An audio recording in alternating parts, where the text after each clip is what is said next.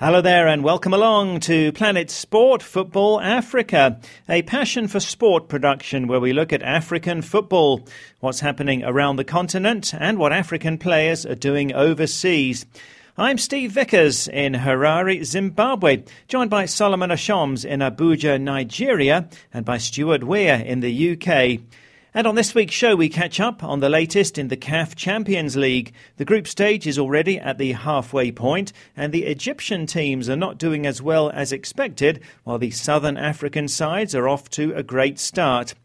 Also, just 3 weeks to the start of the English Premier League season now, and Stuart profiles one of the best African players ever in the Premier League. That's Nigeria and Arsenal striker Nwankwo Kanu. In his 6 seasons, he was arguably part of Arsene Wenger's most successful team. They won the Premier League twice, the FA Cup twice, and Kanu was a member of that amazing Invincibles team. And we continue to build up to the Rio Olympics and discover more about the culture of Brazil. This week we go to a historic coffee shop in Rio. Yeah, very nice. A good bean. Subtle but good. And I'm going to try a little bit of this biscuit as well, because I love a biscuit. That's all coming up, plus part 3 of Stuart's profile of Sepp Blatter. But let's start with a great story of determination, as Senegal striker Demba Ba says he will not retire after suffering a career-threatening broken leg in China. We've often talked about Ba on the show. He played for West Ham, Newcastle and Chelsea in England, then went to Turkey and is now with Shanghai Shenhua in China. Well, Ba collapsed during a challenge in a Chinese Super League match. It was a terrible injury, and after the game, Ba's coach said it could end his professional career. But a few days after the injury, Ba said that he won't give up. Well, he's the top scorer in the Chinese Super League with 14 goals in 18 games. And apparently when he came round and woke up after sustaining the injury, the first thing he asked was, "Did we win?" Well, actually they did, 2-1, and we wish Demba Ba a speedy recovery. And at 31, there's still a good chance that he can return to something like his best. Well, now let's catch up on the 2016 Caf Champions League. The group stage is already at the halfway point, and after 3 games in Group A, it's Wydad Casablanca of Morocco on top with 7 points, Zesco United of Zambia are second on 6 points, ASEC Mimosas of Ivory Coast have 3 points, and the 8-time champions Al Ahly surprisingly are bottom with just 1 point. Last weekend, Zesco United kept up their impressive home record with a 3-1 win over ASEC Mimosas, and Al Ahly were held to a 0-0 draw at home by Wydad Casablanca. In Group B, South Africa's Mamelodi Sundowns did well to win 2-1 away to Zamalek of Egypt. There are only 3 teams in this group. They've played 2 games each, and Sundowns are top with 6 points, Zamalek on 3, and 2-time champions Enyimba of Nigeria have no points as yet. So a few talking points here, Solomon. Al Ahly bottom of their group and Zamalek beaten at home. And you don't expect that from the Egyptian teams, do you? I think, Egyptian football is still trying to get itself out of that pit that was created by the political situation they had a few years ago where Football League was suspended. We saw how that affected the Pharaohs of Egypt, the national team. We also missing the African Cup of Nations, didn't really qualify. So they're really coming out of it. The expectation was they've come out of it already. But a giant club like Al Ahly, definitely a lot has been expected of them. And Zamalek also, the way they've been playing. But unfortunately, I don't really see them really getting out of that group, especially after having played 3 games. It's really going to be difficult for Al Ahly to get the maximum points, because now it means they really have to pick almost maximum points in the rest of the games that they have to play. And it's a surprisingly strong showing from the Southern African teams, Zesco of Zambia and Sundowns of South Africa. Yes, Steve, it is the year of the Southern African teams for me. I feel the last few years, we hadn't really seen a team from Southern Africa making a statement in the African Champions League.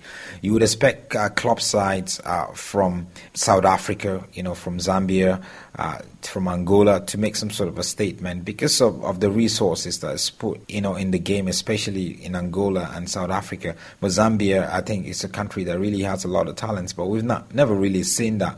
But this year, it's really been great. Zesco is doing so well. So they have a chance in the next 2 games. If they could pick up 1 win and 1 draw, they would have a chance of really going through. And it best represents Zambian football because Zambia is a country that has lots and lots of great football players. Even though the league is not as strong as the Egyptian league or the Tunisian or the Moroccan or the South African team, but at the same time, I feel they really have what it takes. They have great young players coming in, and they know how to play as a team.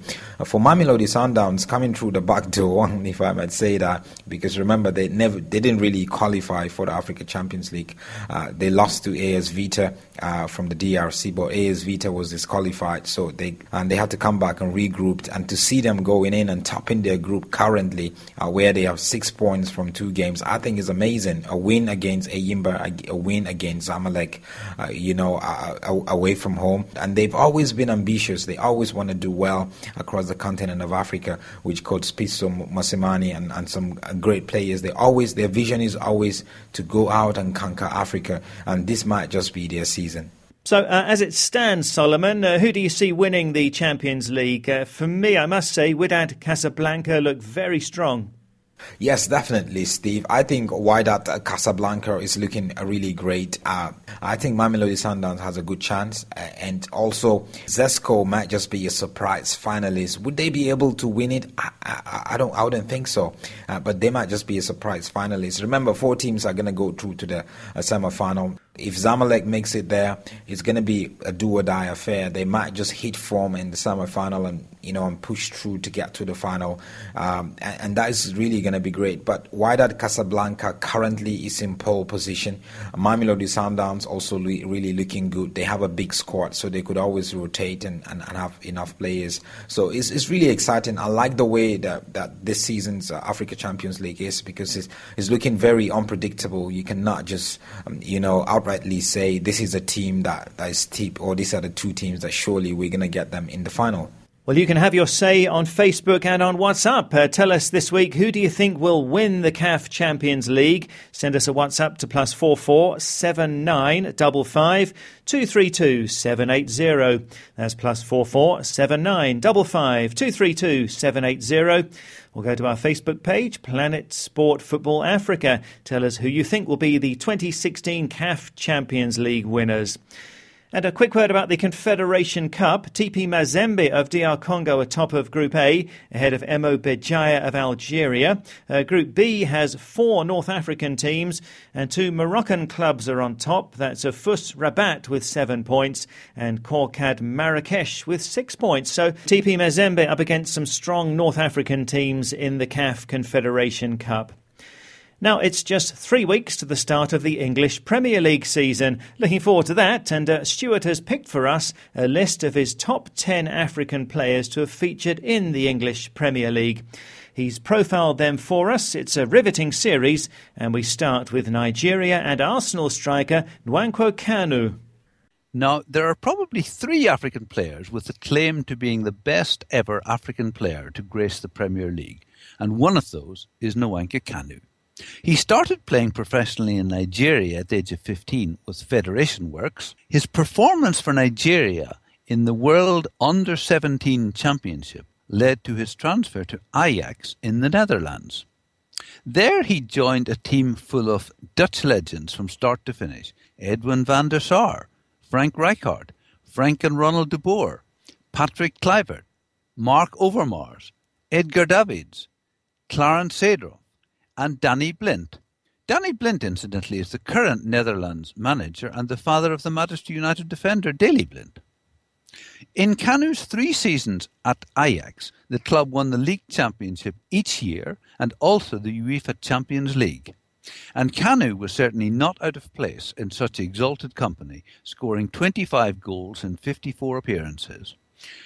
But then he went to Italy to play for Inter Milan, which was not such a successful period, and he only made 12 appearances, but was also on the bench when the club won the UEFA Cup. He then moved to Arsenal, where again in his 6 seasons he was arguably part of Arsene Wenger's most successful team. They won the Premier League twice, the FA Cup twice, and Kanu was a member of that amazing Invincibles team that went unbeaten for more than a year. But by 2004-05, Thierry Henry had become the main Arsenal striker, and Kanu was mainly making appearances off the bench. But he had still played 119 league games, scoring 31 goals, and in fact 44 goals for Arsenal in all competitions. So much so that when Arsenal supporters voted their best ever players, Kanu came 13th in the best ever player with Arsenal over the 100-year history. From Arsenal he went to West Brom, where he played for 2 seasons before joining Portsmouth, and was there for 6 years. Now, Portsmouth played last season in the 4th tier of English football, but in the early years of the 3rd millennium, they were having an excellent spell in the Premier League. In 2008, for example, they won the FA Cup, beating Kanu's former club West Brom 1-0 in the semi-final, and Cardiff City 1-0 in the final, with Kanu scoring both those decisive goals. When Kanu retired in 2012 at the age of 36, he could look back on a career which had brought him league titles in Nigeria, Netherlands and England, over 100 goals in top-class football, 3 FA Cup winners' medals, a UEFA Cup and UEFA Champions League winners' medal. With Nigeria, he had won the FIFA Under-17 World Cup, an Olympic gold medal, and played in 3 World Cups, as well as being runners-up in the Africa Cup of Nations on one occasion. In 1996, Kanu discovered that he had a serious heart defect and underwent surgery to replace the aorta valve. He was so grateful to have survived that he set up the Kanu Heart Foundation to help underprivileged African children and adults living with heart problems in Nigeria and other African countries to obtain cardiac operations. To date, his foundation has sponsored 500 heart operations. And in interviews, Kanu frequently cites his faith in God and his Christian beliefs, and mentioned his heart problems as an example of a time when he prayed particularly and saw God answer his prayers. Finally, I want to tell you 3 things about Kanu that I bet you didn't know. Firstly, the name Nwankwo means child born on market day in the Igbo language, so now we know. He's believed to have the biggest feat in professional football, taking a British size 15. He came off the bench 118 times, which is the 3rd most substitute appearance in Premier League history. A great player who achieved a lot and who has put something back into society through the Heart Foundation. Well, I certainly didn't know that Kanu has size 15 feet. Thanks a lot for that, Stuart. And what a great player Nwankwo Kanu was. And we'll be continuing this series of Stuart's top 10 African players to have played in England over the coming weeks. Well, this is Planet Sport Football Africa, brought to you by Passion for Sport. And have you downloaded our app yet? It's great because if you miss the show, you can listen anytime on our app. To download it, go to the Play Store or the Apple iTunes App Store and enter Planet Sport Football Africa. Once you've got the app, you can listen to the show there anytime on demand, along with over 140 past episodes of the programme. So to download, go to the Play Store or the Apple iTunes App Store and enter Planet Sport Football Africa. Also, you can listen to the show on our website, planetsportfootballafrica.com. You can see our pictures there too, in case you're wondering what we all look like. That's at planetsportfootballafrica.com. And you can follow us on Twitter at planetsportfa. Well, still to come on the show, part 3 of our profile of Sepp Blatter, as Stuart asks what kind of a man the former FIFA president is. And now we turn to WhatsApp and to Facebook. And last week we talked about the declining impact that African players are making in the German Bundesliga. While the reigning African Footballer of the Year, Pierre-Emerick Aubameyang, has made a huge impact with Borussia Dortmund, the African presence in the Bundesliga hasn't been so strong in recent years. Going back in time, Ghana striker Tony Yeboah was at Eintracht Frankfurt in the 90s, the same time that Nigeria legend JJ Okocha was there, Okocha once scoring the Bundesliga goal of the season. And there was Ghana defender Sami Kufuor, who played for 12 seasons at Bayern Munich from 1993 onwards. So we asked, who would you say has been the best African player in the Bundesliga? Well, again, we had a huge response, so thanks for that, and we'll get through as many as we can. And interestingly, the same three names feature exclusively in your choices.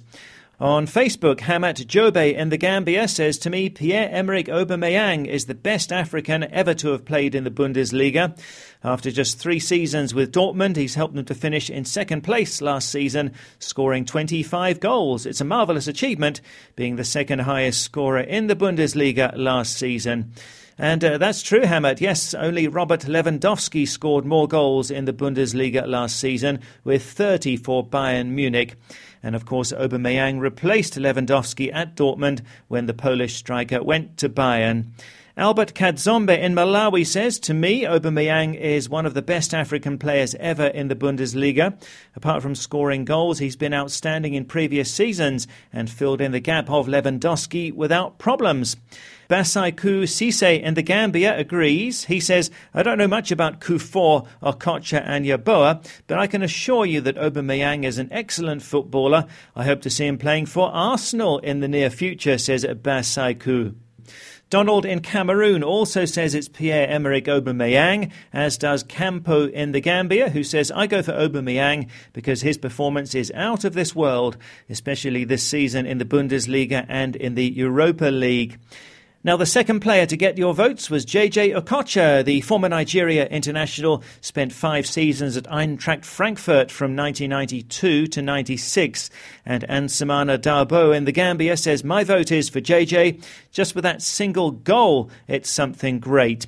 Yes, that was the 1993 goal of the season when Okocha scored against Karlsruhe after dribbling through the goal area and passing some defenders twice. Cyril Yomba in the Gambia says, for me, I'll say Okocha, but for Africa to have another player like him is very hard.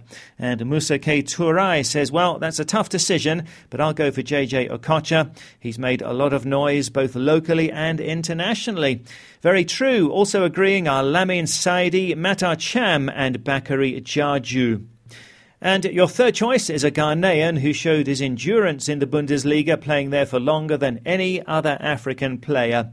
On Facebook, Mark Umar from Abuja, Nigeria, says, sentiment apart, it has to be Samuel Osei Kufuor of Ghana, the legend who achieved so much for Bayern Munich, won lots of Bundesliga titles and the UEFA Champions League. He is unarguably the best African export that's ever plied his trade in Germany.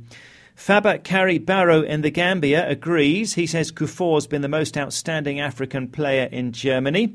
On WhatsApp, Bolong Baji, also in the Gambia, says it's Kufuor for the talent and the strength. I suppose he could be the best ever after those 12 seasons in the Bundesliga. Ebrima KB Sonko agrees. He says, for me, it's Sami Kufuor. He had countless great games and seasons for Bayern. He was ever reliable for them in that centre-back position. He deserves a pat on the back. Sylvester in the Gambia says, I'd say Sami Kufuor, although I remember him losing the Champions League final against Manchester United in 1999. Yes, and I still remember Sami Kufuor collapsing to the ground after that stunning late comeback from Man United. Heartbreaking then, but he was to win the Champions League 2 years later with Bayern Munich. Well, thank you so much for all of those comments. Far too many to read out, unfortunately, but the final vote was like this. 11% for JJ Okocha. In second place, with 41%, was Sami Kufuor. But top of the tree, your choice for the best African player ever in the Bundesliga is Pierre-Emerick Aubameyang, with 48% of the vote for the Gabon striker. Thanks again for those comments. And this week, tell us, who do you think will win the Caf Champions League? It's at the halfway stage, and in Group A, we've got Wydad Casablanca of Morocco on top, and in Group B, Mamelodi Sundowns of South Africa lead the way. So who will go on to win the Champions League? Send us your thoughts on WhatsApp to +44 79 55 232 780. That's +44 79 55 232 780. We'll go to our Facebook page, Planet Sport Football Africa. And it's always great to hear from you. Well, the 2016 Rio Olympics are just around the corner now, starting in Brazil on the 5th of August, but with the football tournament getting underway 2 days before the opening ceremony on the 3rd of August. It's Zimbabwe and South Africa in the women's tournament representing Africa. And in the men's, the three African teams are Nigeria, South Africa and Algeria. Well, as we build up to the Rio Olympics, we're going to the archives for some stories on the culture of Brazil. Well, Solomon and I were in Rio 2 years ago for the FIFA World Cup, along with colleagues Tom Ellis and Andy Bloss. We had a chance to spend time in Rio. It's a wonderful city, spectacularly beautiful, and with great history and culture too. Now, Tom and Andy went along to a historic coffee shop in central Rio. Bem-vindo à Confeitaria Colombo. Coffee, express duplo, café macchiato. Café macchiato. It's bon? Gosto de cappuccino, por favor. Andy and I have been known to love a coffee or two back home in London, and now in Brazil, in Rio, we've been very excited about trying some of the local coffee. So we've come to Confeitaria Colombo, which is one of Rio's oldest coffee shops, founded in 1894 by two Portuguese adventurous men. Exactly, yeah, and just by looking around us here, it's kind of quite a decadent place. We've got mirrors everywhere. I'm really looking forward to trying this coffee. I mean, it looks a fantastic place so far. Yeah, and it's a very grand place, and in the synopsis, in the menu, it says this place founded by Manuel José Lebrão and Joaquim Borges de Morelos. They had the philosophy that the customer is always right. Eminent visitors such as Queen Elizabeth from England and King Albert from Belgium have had the opportunity to taste the specialities here, and almost all Brazilian presidents have been customers at Colombo's. So now it's our turn, Andy. I went for a cafe macchiato. I'm hoping for a taste of Rio, I guess, is all I can ask for today. And while we're waiting for our coffees to arrive, a bit more history from the menu. This place, Confeitaria Colombo, benefited from the social and urban progress of the city, as well as consequent business development.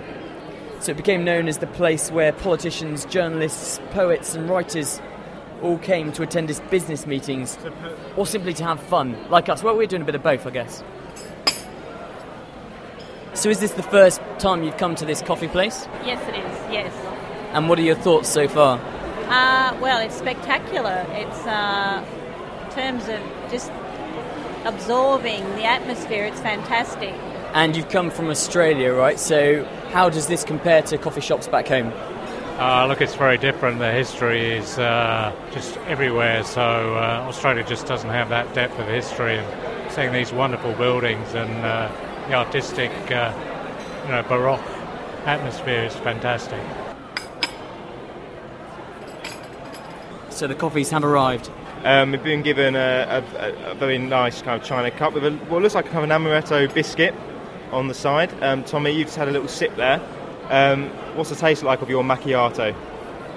Well, obviously I've just scraped the surface of the milk at the top, the frothy milk. Let me have another little sip, delve a bit deeper. Yeah, very nice. A good bean. Subtle but good. I'm going to try a little bit of this biscuit as well, because I love a biscuit. I don't normally dip my biscuits in my coffee, but when in Rio. Andy, have a try of yours. Try this cappuccino, join me. I will join you. Yeah, that's lovely. An absolutely lovely, lovely brew, that. That is lovely.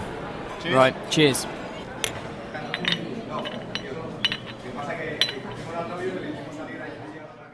That's wonderful. Tom Ellis and Andy Bloss sampling coffee in Rio.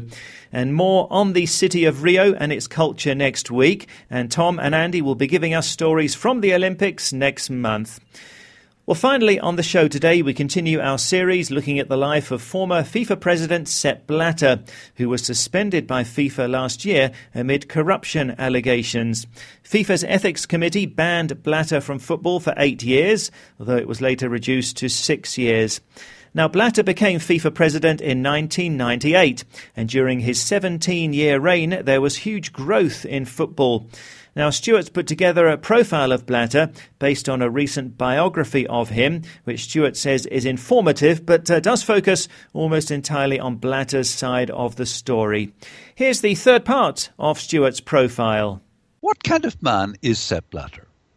I mentioned in the first part that family is very important to Sepp Blatter, but that is really only half the story. He says of his own failed marriage, "For the first 5 years, I was a good husband and father. Then I tended to put my career before family."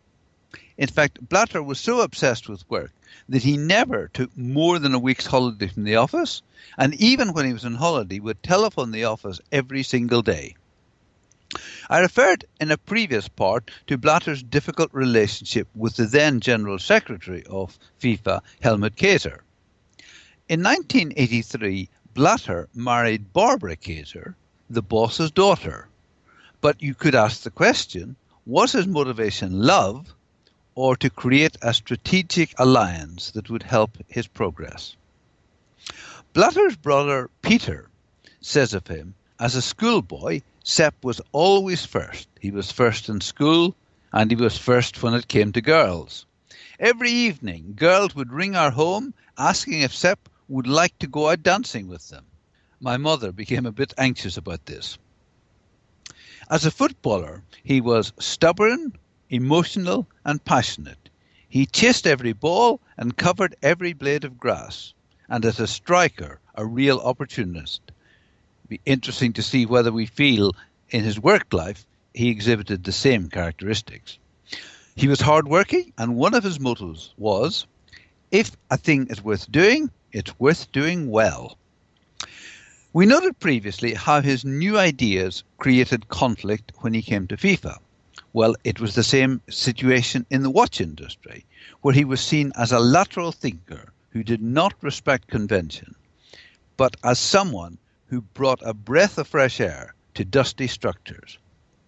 He was a strong leader, and a former colleague in the watchmaking industry said of him, his strong leadership and his ability to convince people was always outstanding.